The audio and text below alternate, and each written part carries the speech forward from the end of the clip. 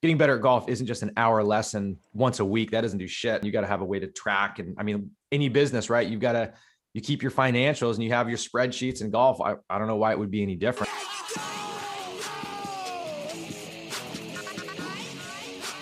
And we're back with another Park Train. My name is Evan Singer. We got Matt Cermak here. What's going on, my man? What's up, Ev? We're back. We're I always think back.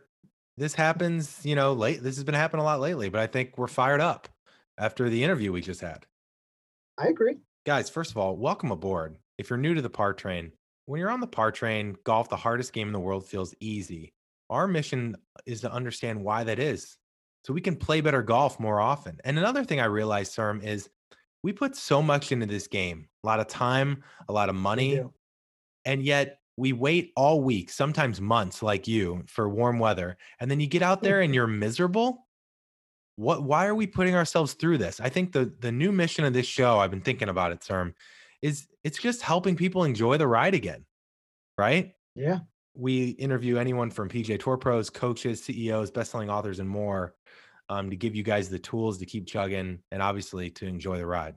So Jake is definitely included in that. I think you're going to get Oh, a yeah. lot from it today. But before we get to that, quick word from our friends at Rhoback. Matt, breaking news. I got my Yes. hands on the new performance hoodies. They just released new Okay. colors. It's totally rebuilt. They got the little logo on the top shoulder, very subtle. It's so stretchy. It fits perfectly. It makes you look jacked, by the way. And Whoa. honestly, it's the first thing you want to wear out of the wash. You can wear it on the course. You can wear it off the course on Zooms around the house. I don't think I've ever worn a hoodie like this. Yeah. No, I know you've been focusing less on the weights, more on the Pilates, getting a little scrawny. So glad, this is bringing you back. No, these hoodies, I mean, the wait is over, which is great for you. They look good. They feel good. I was going to say the hoodies have been out of stock for a while. They've restocked them. They sell out quick. So make sure you get in there. The link is in our show notes. Click on that link. You'll get 15% off your first Rhoback order. No need to enter a code. It'll auto apply in your cart. And if for whatever reason you forget where the link is, it's always linked in our social accounts at the Park Train on Instagram and Twitter, etc. So make sure you're giving us a follow there so you don't miss out on all of these giveaways and conversations we're having with you guys. We love it. So, sir, I think you were about to talk about a vest. Was that right? Yeah, it's Master season. It's Augusta season. I got the green vest, green jacket, the green vest from Rhoback on the way. Got a few Masters parties. Yeah, I'm excited to see all the sales rolling in. People are really starting to take advantage of the deal. 15% is as good as really they ever offer. They Yeah. normally offer 10% off for your first order. So we're giving you guys a better deal. Make sure you hit that link. Okay. Jake Hutt Golf is one of my favorite teaching instructor follows on Instagram. He makes it so entertaining. He actually adds music. He makes it almost like a song. They're really like 10, 15-second videos, but they're like game-changing type thoughts and feels. And to me, Serm, we were kind of joking off air. We've had so many great instructors on the show. I think my game has actually gotten worse because I've become more informed and therefore more analytical and thinking about more stuff. And I Right. think Jake was really refreshing because Jake's about simplifying. Jake's about understanding what you do and doing what gives you the best chance to play golf and have fun. Talk about enjoy the ride. Like you don't necessarily need to rebuild everything. No. Right. And I think that was refreshing to hear. You don't. Well, we talked to, I think a lot of times we talk about club face awareness. He gave one of the best answers I've heard on understanding club face awareness. Jake talks a lot about too, like he's not a teacher that you have to stick to this one system and just suffer and rebuild your swing. I think, Ev, you've been a victim to that a little bit. Yeah. What is the right swing? He goes, I don't know. Everybody's different, right? And then he's got this great program called the Game Forge system that he talks about. And this is devising strategies to really shoot lower scores around course management, dissecting the player. What one or two things that are non-negotiable you have to do when you get to the course so you make less double bogeys, guys. because that's not riding the park. It's ruining lives. Yeah, I'm pretty sure Cermak in the interview says double bogeys ends lives, which was a little intense, but you're not wrong. Well, I've seen some things out there and I've felt some things out there. So, no, and Jake's super cool. And look, he's redefining the online teaching game, right? Yeah. And he really is doing a great job marketing himself. Super funny guy, super cool. If you like George Genghis' stuff, he's a hockey guy. Yeah. So. If you like George Genghis' stuff, you'll love Jake even more. So, all right. Well, thank you guys as always for tuning in. Definitely listen to the end. We talk about some great things in the 45-minute mark. So definitely stay to the end. And guys, we just wanted to thank you for always tuning in. It means a lot to us. We love doing this. So definitely, if you're not subscribed, give us a subscribe, not just because we want your subscribe, but because then you'll never miss out on new episodes. And maybe, we love the reviews, by the way. Love to see those come in. Write a review about Evan's game, and what direction he needs to go with teaching, teaching philosophies. Guys, on the Instagram, I'll throw my swing on the stories, roast my swing in the reviews. This was a light bulb episode for Evan. He's going the right direction, but he needs support. We need to keep him on track, guys. Yeah, keep me on track. Hold me accountable. All right, guys. Well, if you take nothing else, what's one thing they got to make sure to remember, no matter how they're hitting it? Enjoy the ride. All right, guys. Take care. That's it. See ya. Jake, I've been thinking a lot about how I wanted to start today, and I think we got to start with music. What music artist makes you play at your best? If you're going on a round, you want to go low that day, what artist are you turning on? I'm a big Tom Misch guy, personally. I just love his shit. And I don't know if that would make you play better or not. I mean, that's what I'm definitely jamming out to. Lots of hip hop stuff too. I mean, it depends on the person. There is some interesting research on like sound waves and the essentially this is going to be a terrible way to explain it, but like the kind of the pitch of the wave, it can be really like high pitch, like a dog whistle, or it can be really like low, like rumbling bass, like, and there's kind of this frequency that the brain just likes, and it like puts you in this, a different state, so to speak, a more relaxed, calm state. I got to find out what the hell what that is. I'll look it up and like, we'll maybe circle back to it, but I guess that would be the optimal. I did a video with, it was Tiger's Routine. So like I did kind of a voiceover, and then I repeated it for like, an hour. So you could just put on the headphones, and then behind it, I put those waves in also. So like you put your headphones in and like, you're all like zenned out. Like if you want to practice along with Tiger's, his routine. So there's some cool stuff, exactly like kind of what you're talking about with music and sound waves and what it does to your brain to get you in that state, when you're kind of in the zone and you're just like, everything's going right. And you're like, fuck, how'd I do that? Like, how do I find that again? So yeah, some cool stuff. Jake, welcome to the show. For some context, we want to dig into your background a little bit. Start with your hockey days. And then how you got to golf as a player and then as a teacher. Yeah. So my mom's side of the family is all from northern Minnesota. So, that's what you do up there. My cousins played. So I wanted to be just like them. And so just got into hockey, just did that. That's what I wanted to do. I wanted to go to the NHL. And so there's, decent enough hockey in the Bay Area. If I would have done it right, I would have left much earlier. I don't think my parents were willing to do that, but my senior year, I went out and essentially tried out for the Moorhead Spuds. I was going to go do my senior year there in Minnesota, and had a spot for me, but parents would have had to put me up for adoption to do that, which I convinced them to do, but it just didn't end up working out. So played my senior year in the Bay, and then played 3 years of junior hockey in the North American League after that, and then hung them up for like a year. Wasn't getting the offers that I wanted. I was just going to go do the school thing. And then kind of that year, I was just like, I have to play hockey. I just have to do it. So made a few phone calls, ended up at Curry College, essentially ended up there. I flew out I think 3 days before school actually started. So not 3 days. It was like it was like the day before school. So I like accepted like on the airplane or whatever as I was flying there. It was a pretty greasy situation. Ended up there, played there year and a half, then transferred to Salve Regina, little Catholic school in Rhode Island, and finished up there and just had an absolute blast. So I graduated, I was 25.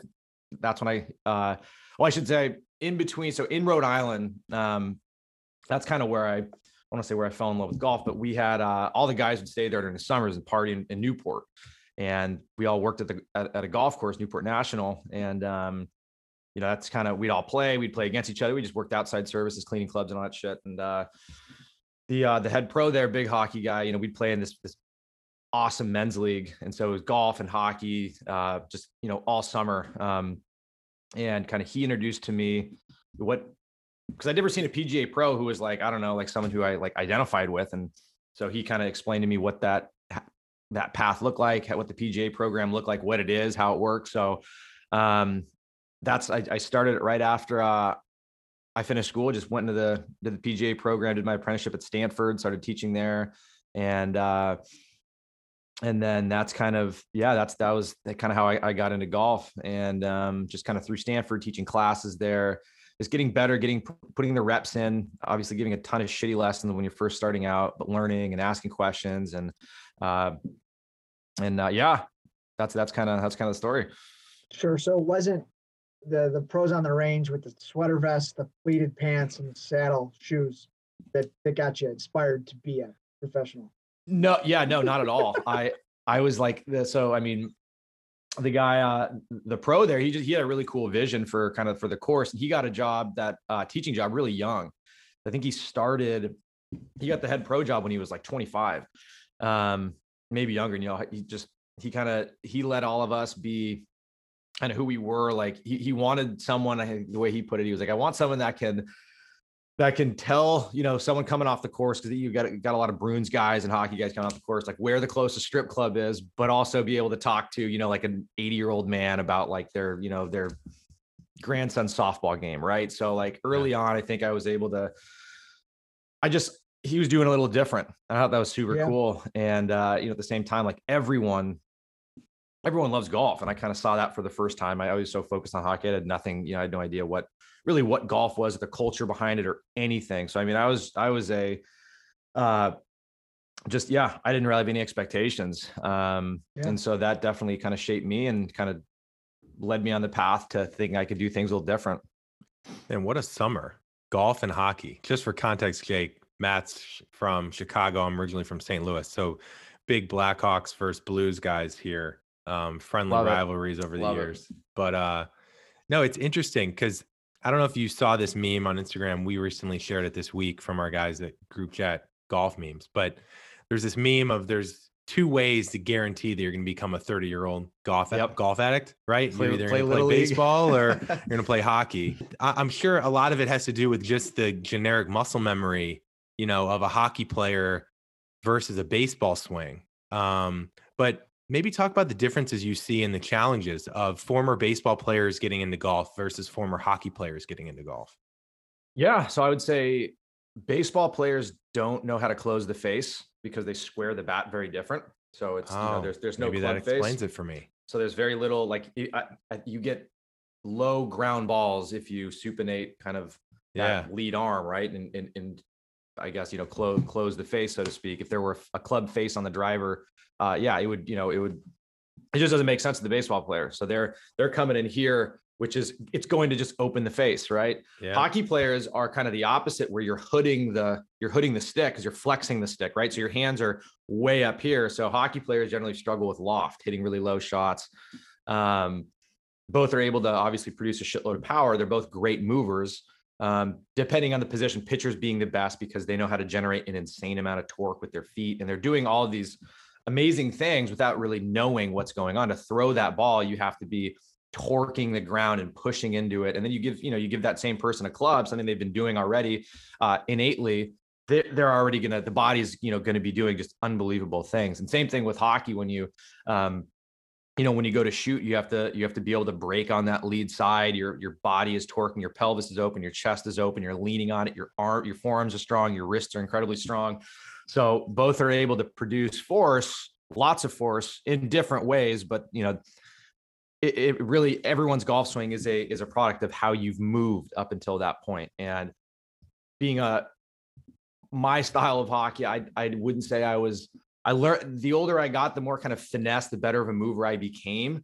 But I wasn't a great mover kind of leading up into golf. And that definitely showed up in my golf swing, kind of looking back on it. And so I've really spent the last, I'd say 7 years just learning how to move,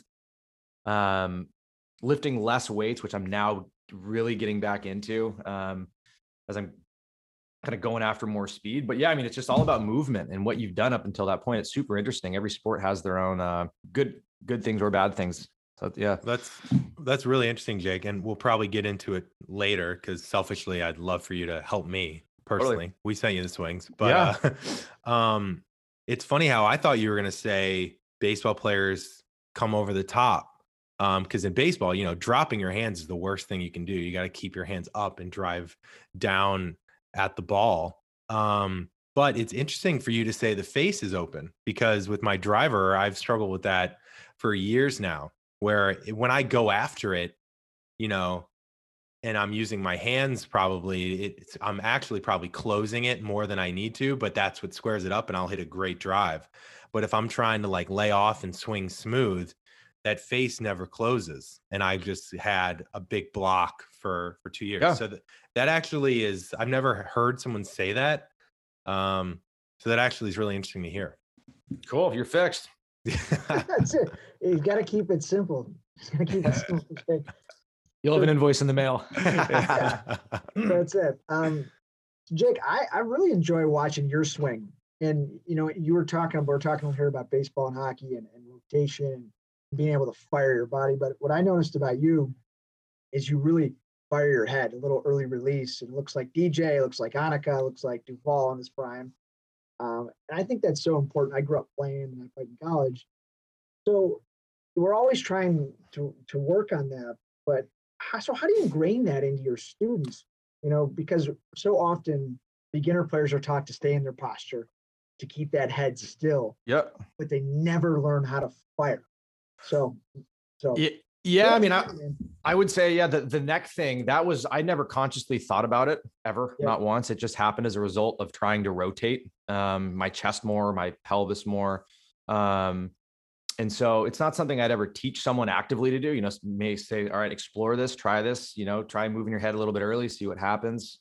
I'm trying to, what happens for me is if I go too crazy with it, then I'll come up and out of it a little bit, and that can kind of produce blocks for me. Yeah. But yeah, I mean, in terms of like firing the body, right? I mean, that means that's I'd say a really something that people hear. I'd say it's a little vague, like firing. It's like certain parts of the swing, you want to be torquing the ground, you want to be pushing into the ground, you want to be pushing vertically. And all these things would be things that you train separately. At first, anytime you're learning something new, you have to have this kind of conscious awareness of it, and your performance will go straight down the gutter. You'll hit the ball like shit. As you do it more and more and more, and you get more used to it, eventually that becomes recallable. But kind of going back to what you've done up until that point, everyone kind of has their stock ability, right? Like no matter how hard you try, like you have your speed, so to speak. Right. You can obviously increase that and you can increase things, but certain people can fire muscles faster than others. And that's going to lead to speed. I get all these questions like, how can I swing faster? It's like, well, you're going to have to change your body. You're going to have to be able to input more force, into the ground. You're going to have to do some lifting and, have some guided workouts with someone who knows what they're doing. It's the equation is, it's incredibly complex. When it all comes down to it. Yeah, it's just so interesting because that, it's kind of like it's a lookup move, we'll call it. I mean, it's not maybe taught by everybody, but the greatest ball strikers of eras had that same move. Yeah. And don't miss it. I correct me if I'm wrong. I don't see you missing a lot left, and tendency to miss it right. If you, like you said, if you come up out of it, and that's just a way to have a consistent miss. And just curious. Yeah. I mean, I wouldn't say, it's hard to say that the neck thing has anything to do with the shot itself with the club face. I think it's really great a lot of great ball strikers are great rotators. You get the chest open, you get the pelvis open. That helps with a number of things, club face stability. And so you're not going to see someone whose head is looking up towards a target and not be very rotated at impact, right? I would say that's the connection. That would be the benefit and kind of the correlation between, all those players, Annika, DJ. And you're starting to see Rondell Barrios, like, I don't know if you've seen his stuff, RDB. Swing tips. He's got a beautiful golf swing. His head is up even more than me. And like he actively, like he likes to see the target, like before he hits, like on the way down, like he looks up at the target midway through his downswing. So, it sends the picture and help, and like he stripes it. So it's something to definitely to try and experiment with for sure. Yeah. So Jake, I'm so fascinated by the swing and coaching. We've had so many coaches on this show over the years, and through that, we're privy to a lot of different insights, right? A lot of different philosophies. And so it's funny how I feel like I'm more knowledgeable about the swing than ever, but at times that can create issues for my personal game, right? Because I want to try everything that, totally. that we hear. The one thing I'd love to dig in on for a second is I feel like there's two different types of coaches in regards to at least ones we've interviewed.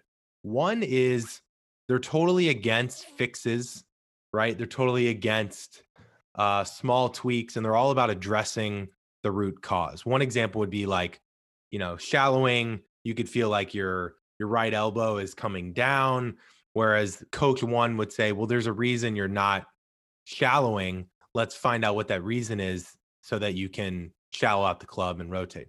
The other, I feel like, is more small tweaks, smaller changes. Let's focus on one quick fix or feel and see what that does.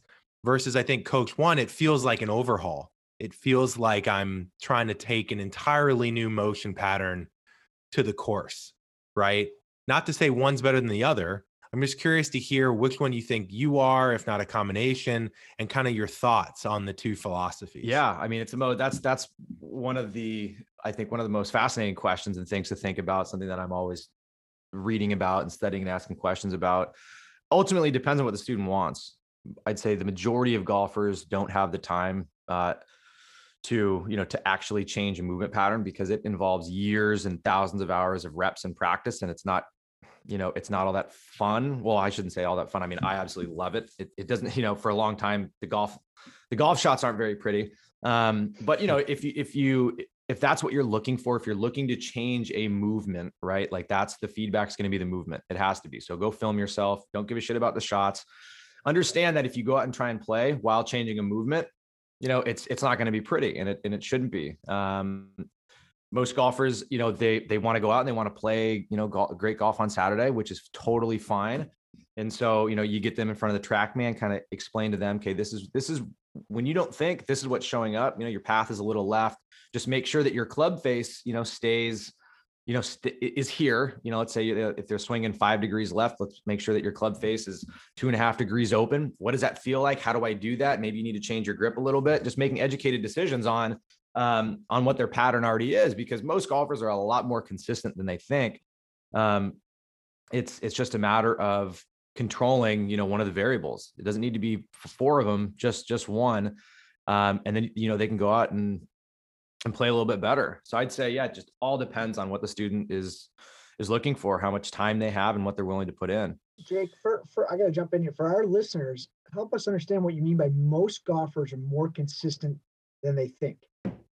Yeah. So, I mean, if you were to, one thing I do, I'll film, let's say 5 swings, right? And I'll ask, I'll kind of play them back and forth. And like, I'll say, which swing was which swing. They'll say, okay, I'm going to try this new move. Right. And, I'll film the swing and I'll say, which swing was which? Was it the one? And they look exactly the same. Like the movement, which the downswing. Do you like, Jake, right? Do you like this one better? Or do you like this one? Right. Right. So, I mean, the same. It's just when the intent is to hit a good shot, when the intent is for the outcome of the shot to be good, you're just everyone's movement is they're like, you're seeing the same thing show up just about every time. And you show people that and they're like, oh, wow. Like I am actually doing kind of the same movement every time. just close the face a little bit more, and and you're off to the races. So well, it's interesting, Jake. You talked about in another interview the power of filming your swing, but more importantly, doing it on the course, right? And I thought this was really interesting because, Matt and I sometimes we banter back and forth. I think Matt doesn't like filming his swing as much. I kind of love understanding because I'm trying to fix something. Matt's a much better player than me. He's been playing his whole life, scratch player. I'm a 7. And so I'm trying to understand how to get better and change things. Right. And so feel and real is very different for me as it is for most players.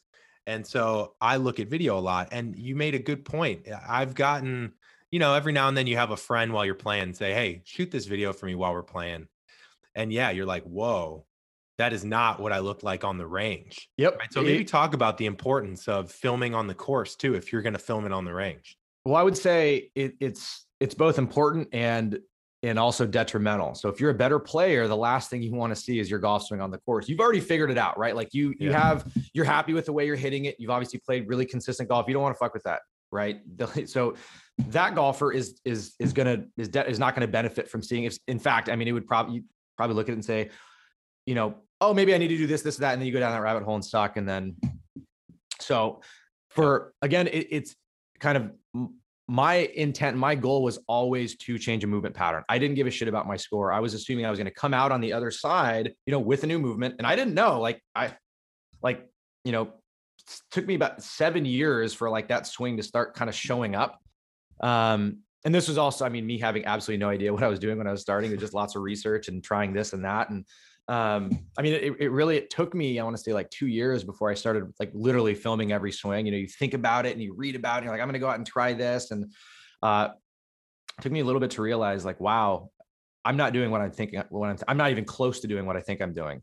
And this is just on a range with a mat. And the more I started filming myself, the faster I started to like filming every swing and looking at every swing, saying, I know what I want to see now. I just, I need to just exaggerate more of this or try more of that.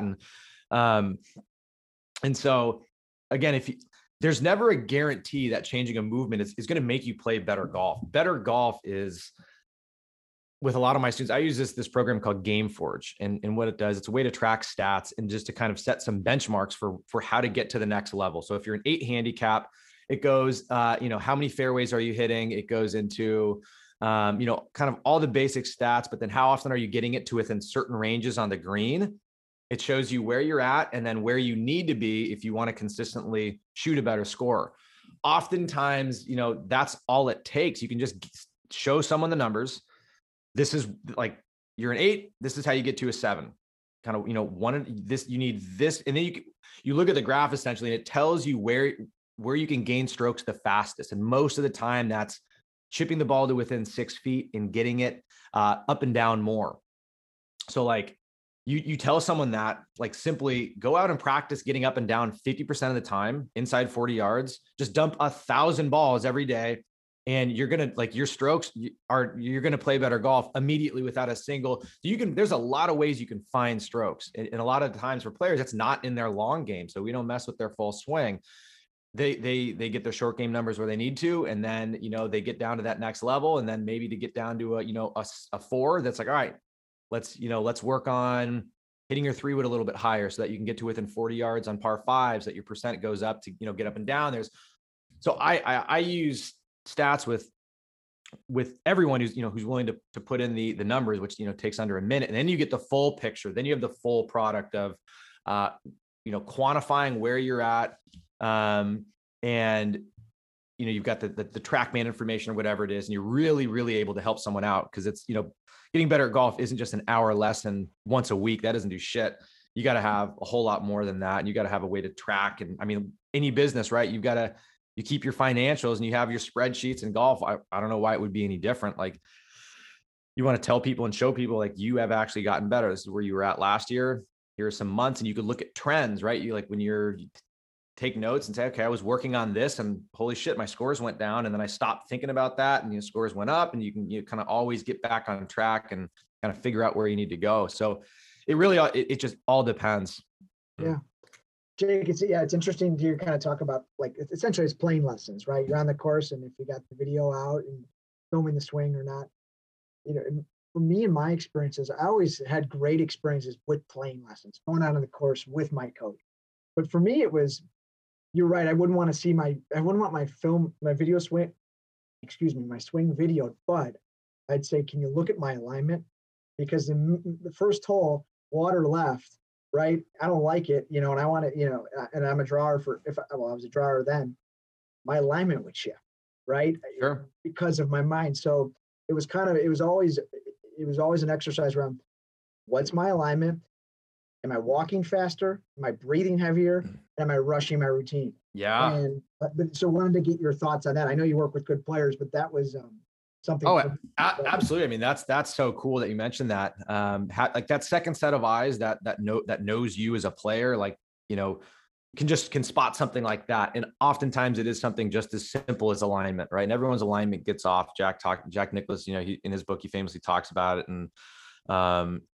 And sometimes all you need is just say, you're aimed too far left. And in your head, you're saying, seriously? And then, right. And then, still too far left, still too far. And then, then you look down, you're saying, I feel like I'm aimed 8,000 yards right. Trust it, commit to it, hit a shot. And then your eyes are kind of like, it's like setting the, like, I don't know, if you're shooting a gun, right? It's like, I don't know what you call it, but you're just like fine tuning that until the target looks right. And then it's like, all right, it's go time. Now I can go out and play. I can trust my alignment. I don't need to think about shit. Go out and hit shots, knowing that so many times alignment is the issue, right? There, you're ripping it on the range. There's no trouble on the range. You go to the course, you see trouble. You don't trust it. You start to manipulate.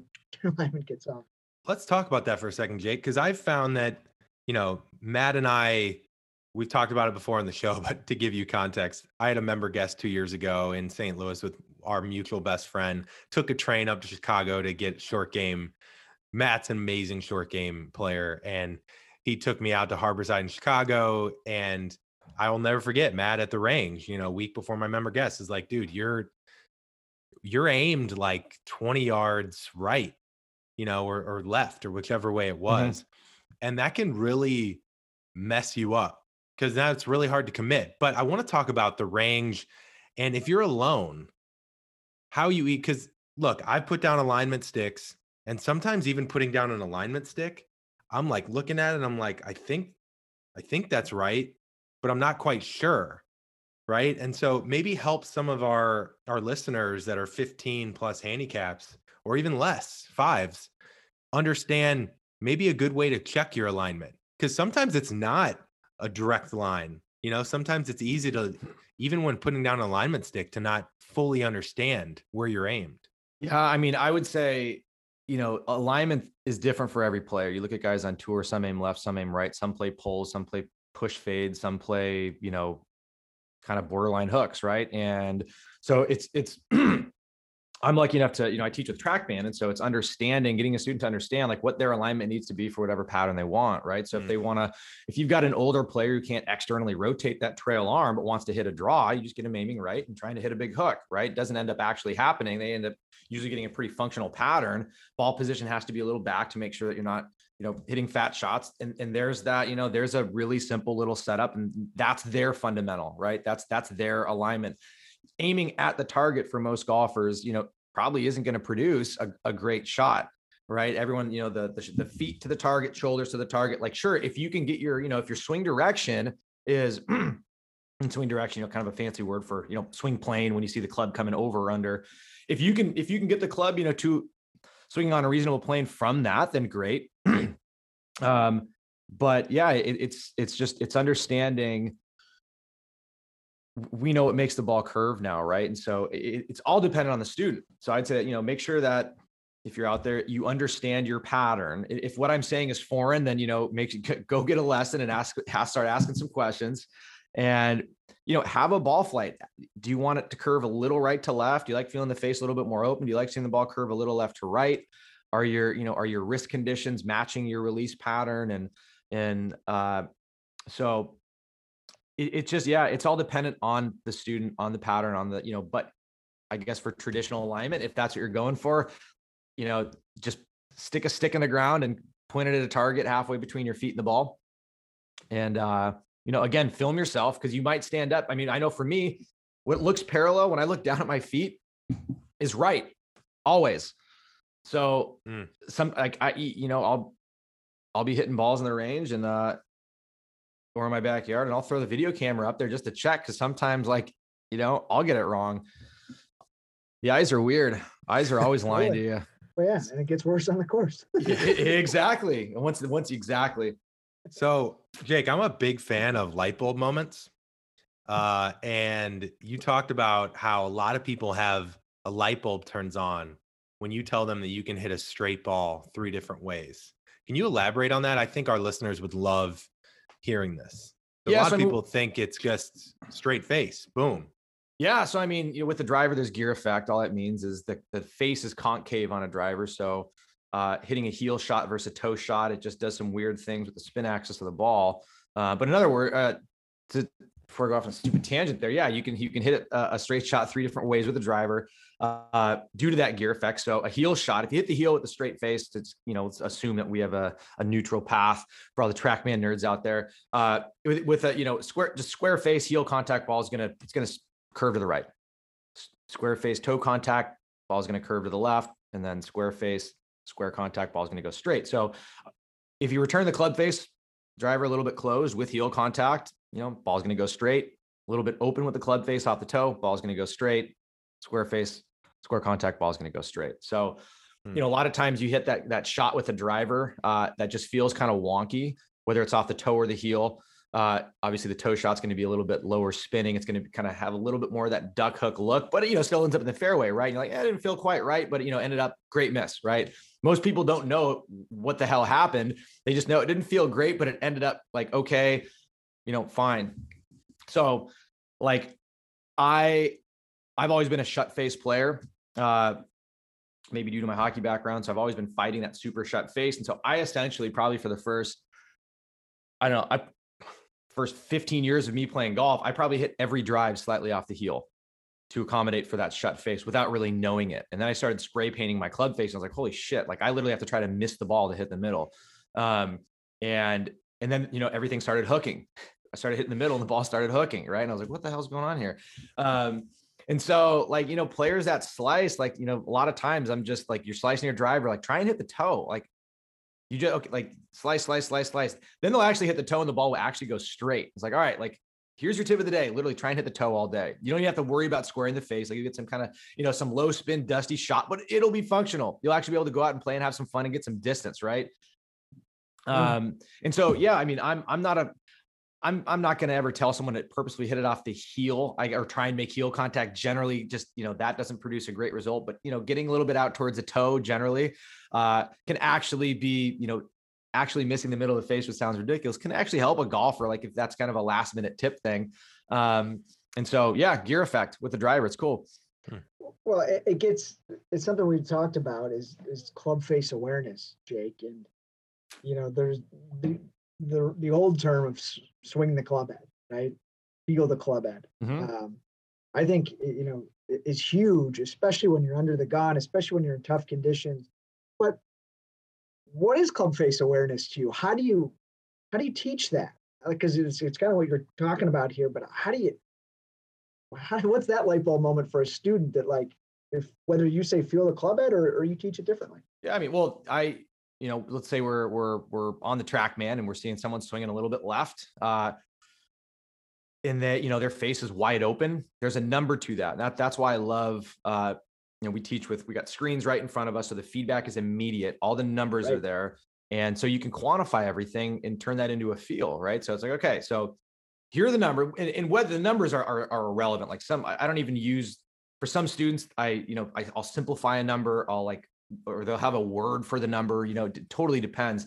But it's just, okay, it's all right, so here's your path, here's your swing path, here's kind of your swing direction. This is your club face. Your face is, 8 degrees open. I need to get that 8 to, let's say a negative 1.5. They make a swing and another number shows up. And then you say, okay, all right, well, that was good. That was close, but we need more of, and for closing the club face awareness, a lot of it is, it's in the hand, it's understanding what, some flexion, extension. Yeah. But to simplify, I just say close it more or close it less. Like just, here you're holding an object. It's pretty simple here. This is how you twist it. Just do that earlier, do it more. And you just play around with things until something sticks. You never really know with everyone what that kind of that cue is going to be, but you start to see the number change, get a little bit more closed or open or whatever they need. And once they get it, it's like, all right, there it is. What did that feel like? All right, cool. Now try and do it again. And they do another rep. Oftentimes, maybe it's another good one. Great. Keep going. If they kind of go back and do something goofy, it's like, all right, now like they can figure it out. They kind of have it that feel. They can go out on the range, practice it. They know why the ball is doing what it's doing. I like educating all my students on what all the misses are. So I'm always playing around with path and exaggerating and saying, try and give me 13 degrees into out. Give me 13 degrees out to in. Can you do that? Can you do that?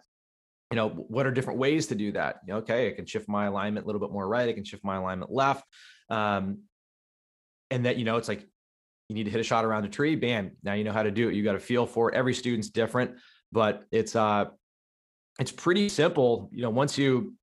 Once you see some of your numbers and have someone that's good at kind of simplifying it, understanding your pattern is like, it takes 10 minutes to really understand what you do without thinking. And unless your path is like, 15 degrees and out, like you can play some really good golf with some goofy patterns. You just have to be willing to make sure you're aiming in the right place. And then that's kind of, going back when it's helpful to have, the coach watch you to say, it's like, okay, like this is where you need to be aiming for your pattern, like getting out there. That's also, that's when it's really fun to navigating, actually seeing the shot show up. They're like, holy shit, this actually makes sense.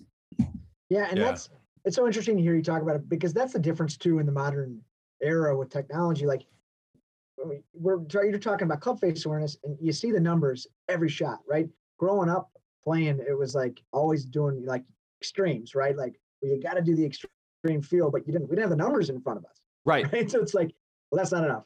Okay, feel this. And like, that's what we always did, but such a game changer, because I asked you this, and Evan talks about this a lot, is club face awareness is tricky. And those numbers guiding the student, okay, right, I'm getting there. Yeah. As opposed to you just telling them, like, well, that's great, or that's not enough. What do you like? It's cool. Yeah, I think the old school guys too. I mean, they knew exactly what they were talking about, and they had it completely right. And it doesn't need to be any more complicated than close the face more, close it less, do more of this, exaggerate more until you see that ball do what you want it to do when it sounds right. I mean, you can hear a good shot. I don't know if it was in the Butch Harmon book, but I mean, I've noticed this as I've given more and more lessons and I've been around more golf shots. Like you can hear the sound, like, I could turn around and tell if it's a groove low or if it's, or if it's a little chunky, like every, and I don't know if that's because of my music background, but like the sound of impact tells me so much. And like everyone's a little different. You can kind of like hear certain nuances with different clubs. And sometimes it just like sounds kind of funky and you're trying to figure out kind of what to tell them. But yeah, it's being able to quantify it just makes life easy. Yeah. So it's interesting. You've talked about closing the face, a little bit more open. And I feel like sometimes we're told like we're not supposed to use our hands, right? Like it's funny looking back, Jake, when I hit the best shots in the driver, I envisioned that I was trying to hit the outside right of the ball with my driver. And that just probably helped me close the face when I'm trying to rotate, face is open, right? So I guess something maybe some people are wondering is, how do you figure out what's worth changing and what is worth keeping? That's a great question. Again, it all depends on the student. You have to ask questions. You got to, how much time do you have?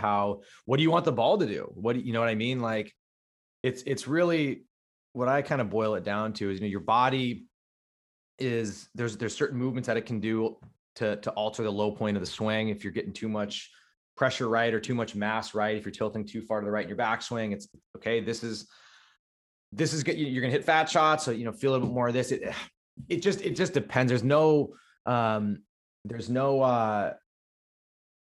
would say the goal as a coach is always to, instead of to add more, to take away.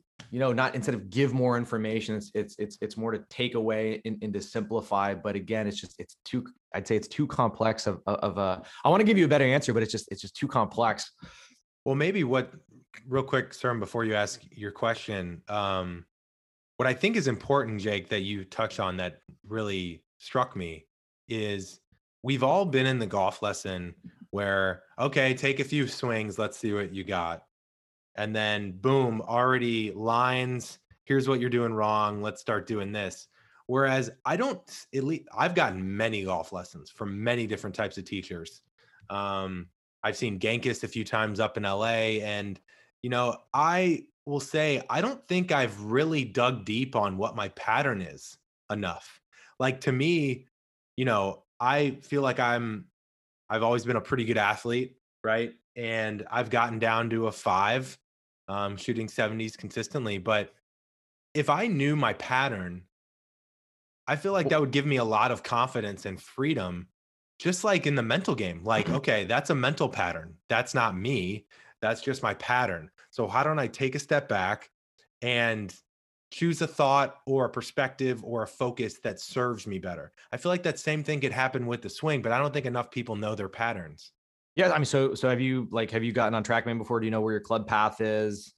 I could ask what your ball flight is as well. That gives us some information, but like if you were to just go and take, say 10 swings, what would show up? You definitely see a pattern. You'd see your path pretty consistent. As you get up in the 10, 15 handicap range, you start to see a little bit more variation in the numbers. But for the most part, you hit 10 swings, you're going to notice your path is on, either positive or negative pretty consistently. Your club face is going to likely be either more on the open side or closed side. And you'll see a pattern pop right up. And so if I were to, so in your case, what's your ball do? Are you playing a fade? Are you playing a draw? Does it go pretty straight? Well, the problem is it's been kind of a two-way miss for a little while, but I'd say with my irons, it's usually pretty straight, maybe a little bit of a draw. Where my woods, big blocks and hooks. Yeah.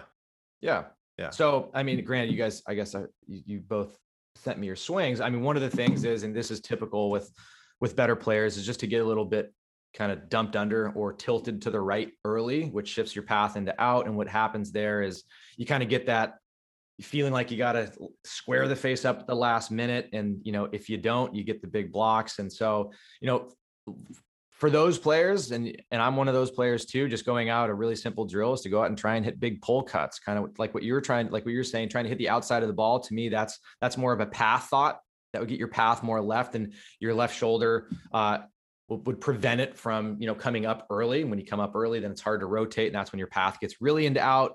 The more into out, generally your low point will move further behind the ball. So you can have some fat shots, issues with your shorter irons. You can kind of get away with it with a driver, as it's more of a sweepy feel or a sweepy, impact. But that's kind of what I saw in your swing when you sent it. So, like, that would be, with your driver, again, I'd say, all right, go out and try and hit some pull cuts. That intent would likely hit a pretty straight shot and would definitely get your path less into out. Right. Yeah. Might experiment, say like try and swing over the top as much as you can. And that, that may produce a pretty darn neutral path. And you say, holy shit, like that I can't, well, there's your feel. You go play around with that. Simple, right? You have your rehearsal swings, like Tiger, he gets dumped under, he hits the same thing. What do his practice swings look like? You're seeing Spieth do it, and he's playing some really good golf, literally just swinging his hard left, hard over the top. Obviously it doesn't happen, but it prevents him from getting stuck or too dumped under.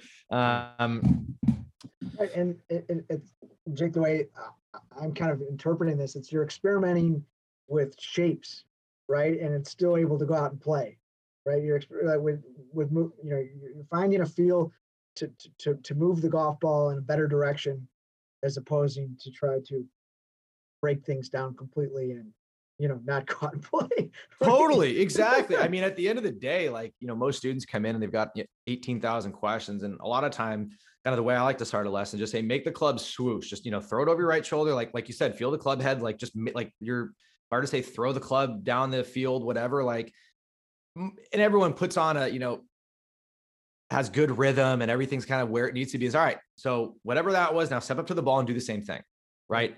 They hit, they go on and I'll use the foot spray the face, so that they get a couple ones in the middle. It's like, all right, well, let's see what shows up. It's like, there's your pattern right there. When you don't think about shit, your path is here, your face is there.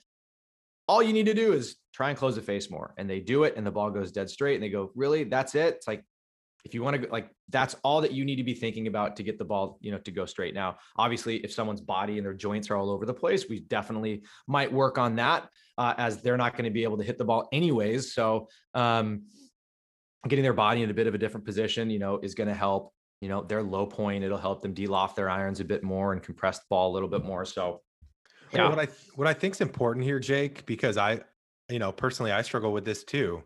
And then there's a mental side to this as well as physical, but I think it's easy to see yourself and your swing as flawed.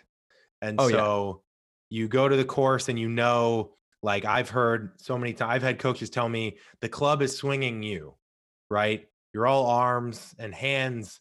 You need to feel like you're not using your arms at all. And for a baseball player, that's really hard to hear because now I don't feel like I'm an athlete, right? I feel like I don't even know how to do that.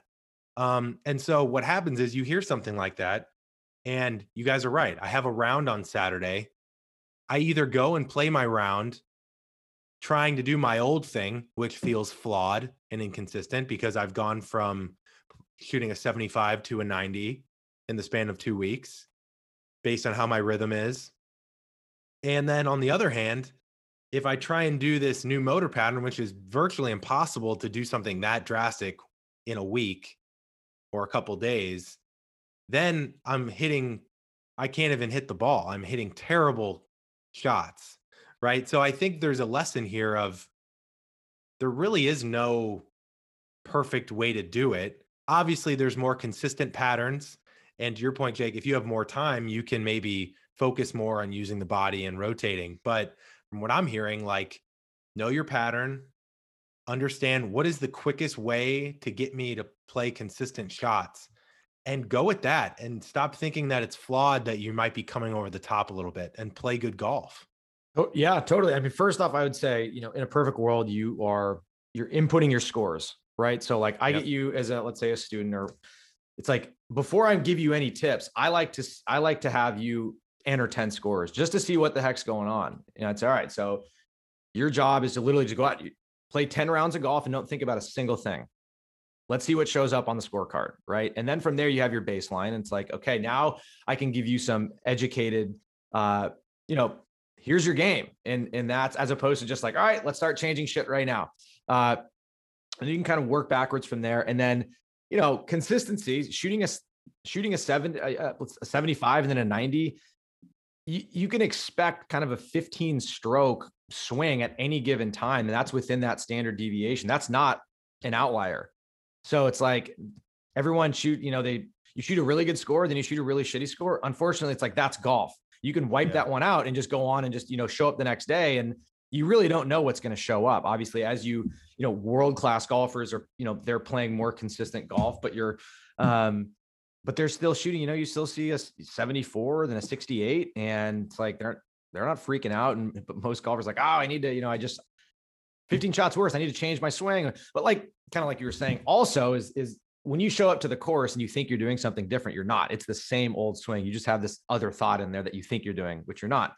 Again, you can always check with the video camera, but I can pretty much guarantee you that that's not happening. If you're missing the ball, then you're probably doing this new move. If you're hitting shots, then you're probably doing the same old move. Yeah. Right.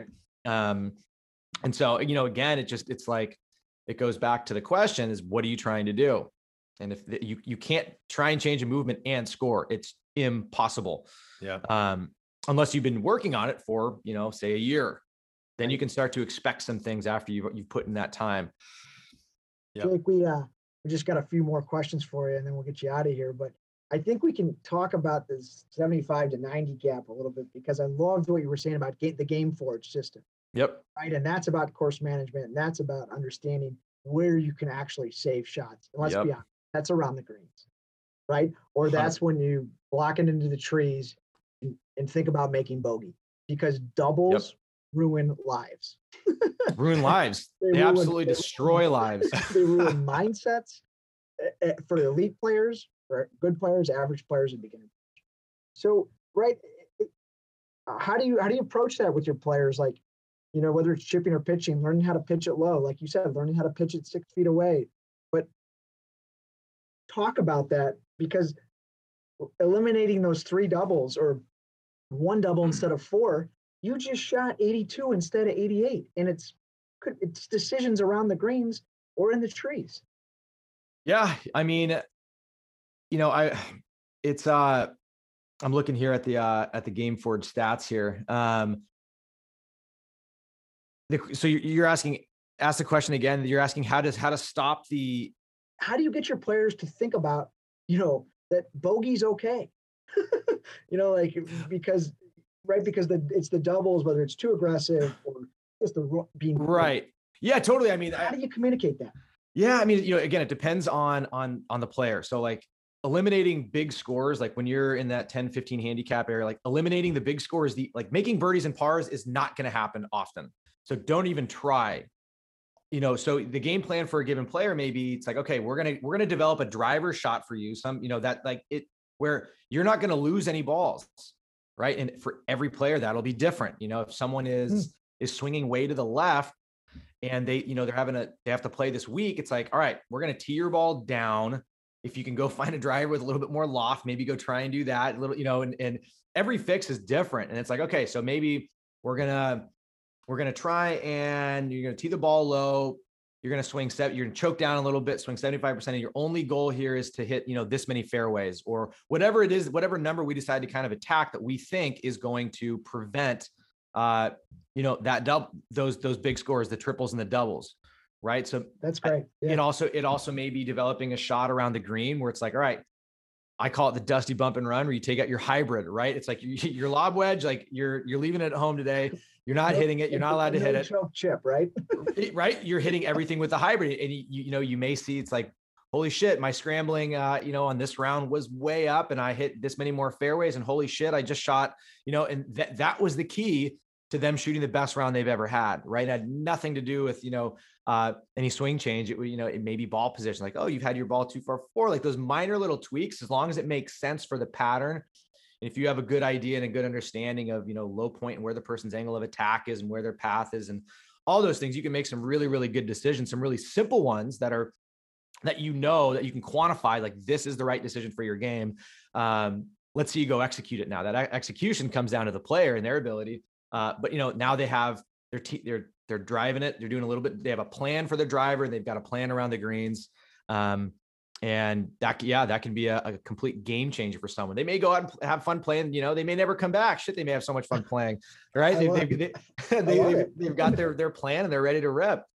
It's so crazy. At home, It's so crazy how impactful having a plan is, right? Because like going back to my short game session with Cermak here, what he said to me that day was so freeing. He said, your lie dictates the shot, right? So if you got a good lie around the greens, it's a little sweep, right? You talk about club selection, lowering your miss potential, take a pitching wedge or a 9, just sweep, right?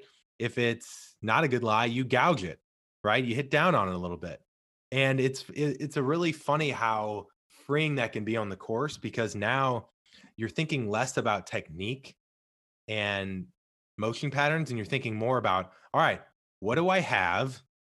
What is this shot giving me? Now you're playing golf, right? I think that's a lot of what you're saying, Jake, is like, give people information on what their patterns are and arm them with the tools to go play the game. Totally. Yeah. If again, it all depends. Like, let's say, on, I guess, to the technique argument, right? It's like, let's say you're trying to get to the next level and all your numbers are kind of where they need to be, but your scrambling is still a little low. They may need to start playing around with adding, learning how to use the bounce a little bit more, learning how to get a little handsier, adding a little bit more speed, being able to get a little bit more spin around the green.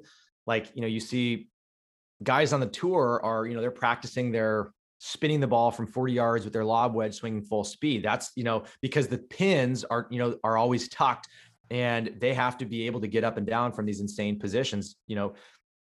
so that they can, put food on the table. So it's like, as you get better, your skill level gets better. As you're playing harder courses, the shots that you have to have in the bag, your technique obviously has to get better and improve to hit some of these incredible shots around the green. And so it all depends too on what you're looking for. Cause if you only have so many shots in the bag and you're missing that big high flop, like you're at a disadvantage, you may need to go out and think about technique for, and add that shot, in the bag. Yep. Yeah.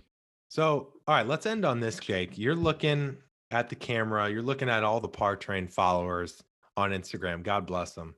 And if you could think of one thing that most amateurs do wrong or could do better, what do you see the most? I club face and contact, just, club being able to close the face, being able to open the face on purpose, hit a slice, hit a draw, and then hitting the middle of the face. And I'd say being able to not only just hit the middle, but try and hit the toe, try and hit the heel. Right. So if you can kind of just go out and, I'd say grab some foot spray, go to CVS, Safeway, wherever, take your driver out and just start messing around with hitting the club face in different places. Say, all right, I'm gonna hit the toe, I'm gonna hit the heel. I'm gonna try and hit high in the face. I'm gonna try and hit low in the face. You'll already be kind of making swing changes without knowing it. You may even find, hey, holy shit, I just tried to hit the toe 8 times and I hit the middle. Holy shit, I'm going to go play golf now. Right. And same thing. I just tried to hit 4 hooks in a row. I just tried to close the club face as much as I could. And the ball went dead straight. Holy shit, what's going on? Right. I need to try and close the face and hit the toe to get the ball to go straight. Obviously that's not happening, but the way the club feels in your hand and the way a comfortable swing feels for a lot of golfers does not produce a straight shot. So you got to go out and exaggerate something more. Usually that's closing the face more or less, or trying to hit the toe or the heel to get that center face contact. And just with a couple simple changes in intent, you'll start to see the ball do something different. And have some fun with it, right, Jake? Exactly. People are so terrified to mess around with things. They're like, oh, it's going to ruin my swing. It's like, no, it's not. Your swing is not going to change no matter how hard you try. It's still going to be the same. It's going to be the same thing. Right. So, play around more, go, experiment, drop 40 balls, around the green, and just pretend you're a 7-year-old and mess around and hit some high, hit some low, watch what the ball does, and have more fun with it. Because that's what the best players do. The best players play around, they play and figure stuff out without necessarily being told, what to do. So there's an unlimited amount of different ways to do it. Don't be afraid to go out and play around and figure out your own way. Love it. Love it. Well, if you guys aren't following Jake on Instagram, it's Jake Hutt, 2 T's, golf. Awesome follow. You're one of my favorites out there. So keep doing what you're doing. Appreciate the love. Any other place you want to send people? Just Jake Hutt Golf. That's pretty much, that's it. Well, I guess there's Drivebox too, that's a company that I'm starting. Cool. DRYVEBOX. It's a portable simulator. Got GC Quad, putting force plates in, TrackMan. I've got this couple screens, and so I've got some content on there. I'm kind of working on turning that into something. So check that out, drivebox.com, and then Instagram, TikTok, YouTube, jakehuttgolf.com. Awesome. Love it. All there. Killer. Love it. Thanks so much for coming on, Jake. Absolutely. It was a blast. Great conversation. Take care, my man. Appreciate it.